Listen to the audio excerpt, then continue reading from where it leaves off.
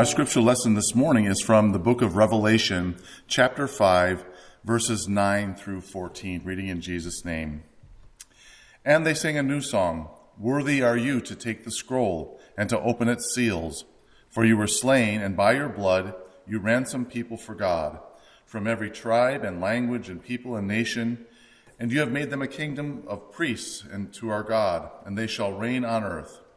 Then I looked and I heard around the throne all the living creatures and the elders with voices of many angels numbering myriads and myriads, thousands of thousands, saying with a loud voice, "Worthy is the Lamb who was slain to receive power and wealth and wisdom and might and honor and glory and blessing." And I heard every creature in heaven and on earth and under the earth and in the sea and all that's in them saying, "To him who sits on the throne and to the Lamb be blessing and honor and glory and might forever and ever." And the four living creatures said, "Amen," and the elders fell down and worshipped. Let's pray. Father God, we thank you for this, your word, and we thank you for your church, Lord, as seen here in this particular passage. And Lord, I pray that you'd bless this message in Jesus' name. Amen. What's the first thing that you think of when you hear the word church? Most of us think of a building.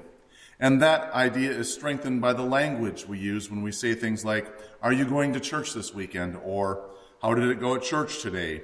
Or, "Hey, hon, I need to head over to the church and check on something." But initially, the church did not begin with a building. It began with a theological construct. The first time we see the word church in the Bible is in Matthew chapter 16, verse 18, where Jesus says that he will build his church. In one sense here, that Greek word that is used that we translate as church, ekklesia, can be compared to the word synagogue. They both mean an assembly or a religious congregation.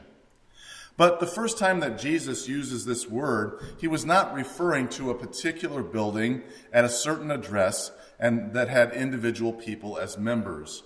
He was thinking beyond that. He had a global mission in mind. Next week, we're going to be covering the topic of the local congregation. There's much written about that, especially in the book of Acts and Paul's letters.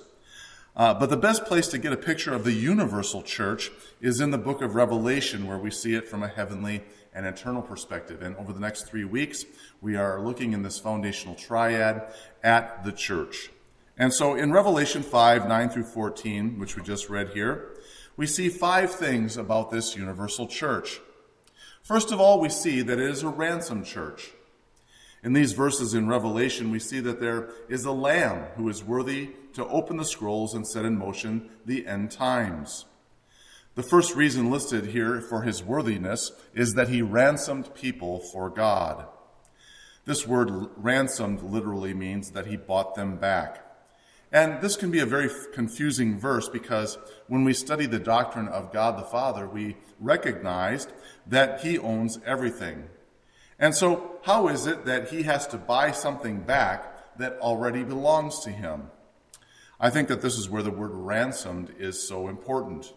Because usually when we think of a ransom, it's connected to a kidnapping. And so a thief or a terrorist will typically kidnap a child of a wealthy person or the citizen of a powerful nation, and then they hope to receive a large sum of money in exchange for the returned kidnapped person. Typically in a kidnapping, the person held for ransom doesn't have the money on hand, and so they're reliant on somebody else who's free. And whether that's their parents, grandparents, the government of the country where they are citizens. And so the question here in this particular passage is, who are the people who were ransomed? Who was the kidnapper? And what was the payment? Well, first of all, the ones kidnapped were the children of God. And sometimes in kidnappings, when a kidnapper is trying to lure a child, especially, they'll use something like candy and they'll pretend to be their friend. Well, in the case of God's children here, the kidnapper used a piece of fruit and pretended to be a confidant. Obviously, the kidnapper here is the devil. Jesus called him the murderer from the beginning. He's a liar, he's a thief. But the perplexing question for me is why? Why does the devil want to kidnap us and kill us? In most states across the country, the prison system has what's called a supermax facility. And these fortresses house the worst of the worst. The serial killers, the notorious gang leaders. They keep them away from the general population because the prison staff know that if those people are let loose to run around in the general facility, they'll end up harming the other inmates because they don't have anything to lose. Well, the devil has nothing to lose. He knows that he's going to be cast into the lake of fire, and so he's raging against human beings. His very nature has changed into that of a criminally insane being. An old Russian fable illustrates the point perfectly, I think. A scorpion wants to cross a river and cannot swim, and so he asks a frog to climb on his back and cross over with him. The frog hesitates, afraid that the scorpion is going to sting right in the middle of the voyage across the river there. But the scorpion argues that if he stung him, they would both go down and die. And so the frog considers this argument as sensible and agrees to transport the scorpion. The frog lets the scorpion climb on its back, then begins to swim. Midway across the river, the scorpion stings the frog anyway, dooming them both. And the dying frog asks the scorpion why it stung him despite knowing the consequence, to which the scorpion replies, "I can't help it, it's my nature." Well, what about this last question? What's the ransom price and to whom was it paid? Well, obviously the price isn't paid to the devil. He's not benefiting from kidnapping children here and trying to ransom them. The price is paid to death itself. Death has a claim on all mankind because of our rebellious connection with Satan. That's why this says here in this book of Revelation that the Lamb ransomed people with his blood. He paid your death debt. And this is how you become now a part of the universal church. This is how you've become one of the immortals. Next, we see here that the universal church is a scattered church. In the Revelation passage, it says that those who are ransomed are from every tribe, language, people, and nation. In other words, your immortal brothers and sisters are everywhere. And this very fact makes racism for the Christian absolutely ridiculous. There's no supreme race. There's no longer a specific people who are considered to be the chosen people. But some might say, well, Pastor Scott, I thought the Jews were the chosen people. Well, yes, they were. At a certain time in history, when the world had devolved into paganism, God chose a specific family line to reveal himself to. He taught them about his nature. He taught them about what he expected of humans. But after Christ came, the possibility of becoming one of God's children, or chosen ones, was made available to all people, Jew and Gentile alike. We are now a continuation of God's grand plan that began with the people of Israel, but now extends to us. It may sound strange, but you are a Jew. As stated in Romans 2:28 through 29, a man is not a Jew because he is one outwardly, meaning genetically. No, a man is a Jew because he is one inwardly or spiritually. God promised this to Abraham when he made this covenant with him in Genesis 22, verses 17 through 18. God tells him, "I will multiply your descendants like the stars in the sky and the sand on the seashore. Your descendants will possess the gates of their enemies, and through your offspring, all nations on earth will be blessed." When I was a child in Sunday school, we used to sing a song called Father Abraham. The lyrics said, "Father Abraham had many sons had Father Abraham. I am one of them, and so are you, so let's just praise the Lord." And so everywhere that you go, you will find these sons and daughters of Abraham scattered among the nations of the world. And one of the truly amazing things that I've found as I've traveled the world is that anytime I meet Christians anywhere, there is an immediate connection with them and an immediate kinship. This is because we have the same Holy Spirit in all of us. And that Holy Spirit is fellowshipping with the Spirit in them, for better lack of terms there. Third, we see that the universal church is a priestly church. One of the most significant aspects of the Reformation was Martin Luther's focus on the priesthood of all believers. As a former Catholic monk, he had been indoctrinated to believe that only the clergy had access to God. Catholic priests would stand in the gap between God and the rest of mankind. And the head of the Roman Church there, the Pope, was called the Vicar of Christ. This word vicar means in place of, and that's where we get the word vicarious from. The Pope is supposedly the true representation of Christ on earth. But Luther destroyed this lie with his teachings on the doctrine of vocation.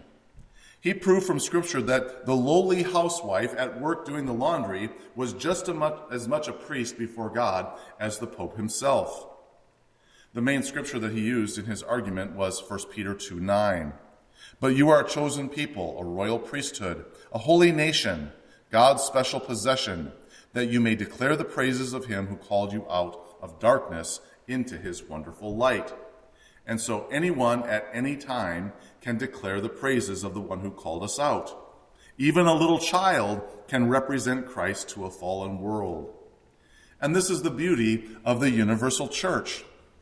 I was working at the barber shop on Tuesday, and I had a customer named Nathan who sat down in my chair. And as we began to talk, I told him I was a pastor and I was working just one day a week there cutting some hair. And he asked me which church that I was at, and I told him that it was Elam. And he said, okay, well, I know that church. It's the one with the big parking lot next to the high school. And I said, oh, so are you a Christian? And he said, well, I was raised a Christian, but have not been to church in a while. And I said, well, maybe it's time to come back. In that moment, I was acting as a priest.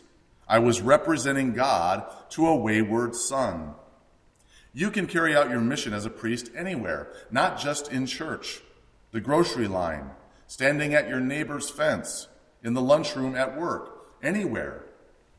Revelation 5:10 says that the Lamb has made us a kingdom and priests to our God. One of the main ways we carry out this priestly duty is through prayer. We're continually lifting up and we're bringing the lost and the hurting before the Lord.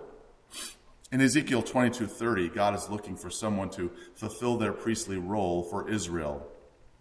He says, and I sought for a man among them who should build up the wall and stand in the breach before me for the land, that I should not destroy it. But I found none. And so your mission is to build up the wall and stand in the gap or the breach for your fellow man. As the universal church, let us rise up against the onslaught of the enemy and fulfill our purpose as priests before God. Fourth, we see that the universal church is a reigning church. The Revelation passage here goes on to say that we are not only priests, we are also royalty in waiting. We will reign with Christ on the new earth.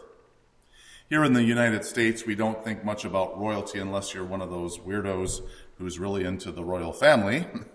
But I can guarantee that John here, who wrote the book of Revelation, was pretty excited about the prospect of being part of the royal family. You see, John was a Roman prisoner on the island of Patmos when he was doing this writing. His nation had been in captivity or oppressed by foreign powers for over 600 years. He had never seen the kind of freedom that we enjoy in this country. Imagine here in the United States growing up in a country that was controlled by another country like, say, China. Think of how that would affect your psyche. You could never really own land. You had no opportunity to change things through your voting or serving the public through politics. All your educational decisions would be made for you, and even where you worked would be controlled by a hostile communist power. This was the world that John lived in. The glory of King Solomon and King David were stuff of legend and myth and were long gone. But then Jesus gives John a glimpse of the world to come, a world in which all of God's children would rule and reign alongside him. And this is the ultimate destiny of the universal church. As Jesus said, the gates of hell will not prevail against it. And even though we may not seem victorious in the moment, when we look at the church around us, in fact, we may be led to believe that we are in retreat, we will win in the end. I want you to note the militancy that Jesus alludes to here. The gates of hell will not prevail. Gates are defensive. They keep certain people out, and as in the case of a prison, keep certain people in. And as the church, we can charge right up to the very gates of hell and snatch out prisoners who are currently being bound by the devil, really imprisoned in a living hell. Finally, we see here that the universal church is a worshiping church. John here sees the church before the throne of God, praising him for his great and glorious deeds. Because ultimately, we are worshipers. We are made to have a relationship with our Creator. Now, many people can get hung up on this idea. They'll say things like, isn't God kind of selfish? I mean, he creates this species with just a purpose to worship him and to be forced into bowing down to him. Yet at the same time, they have no issue worshiping a celebrity or a sports figure or even a lover. Worship is our expression of gratitude to a loving Father. We are thanking him for giving us life, for caring for our needs, for giving us the hope of eternal life. And someone once said to me, Pastor, isn't it going to be boring worshiping God forever? And to me, that's like saying, Pastor, isn't it going to be boring walking around the world, traveling and looking at beautiful natural wonders?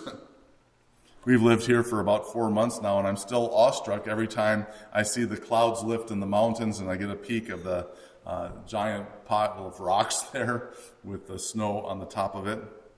How much more awestruck will we be when we meet the King of the universe, especially when we begin to grasp the reality of who we are in him as sons and daughters.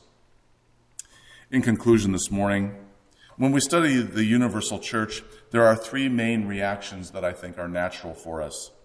First, we get an appreciation for our brothers and sisters, all down through time and space, that we are intrinsically linked to forever. It expands our horizons. Second, we break free from the grasp of denominationalism. And third, we gain a clearer view of our eternal destination. Next week, we're going to be looking at a continued study of the local church here and the importance of it as we gather each week as believers. And Father, I thank you for this time together. I pray for your universal church around the country and the world, Lord. Strengthen it and help us in our task and our mission. And I pray this in Jesus' name. Amen. Thank you for tuning in to this sermon series from Elam. If you are encouraged today, would you consider supporting our online ministry through a financial contribution? Personal checks can be made out to Elam Lutheran Church and sent to 11504 26th Street Northeast, Lake Stevens, Washington, 98258. Or you can give online at elamlutheran.net. Thank you, and may God bless you the rest of your day.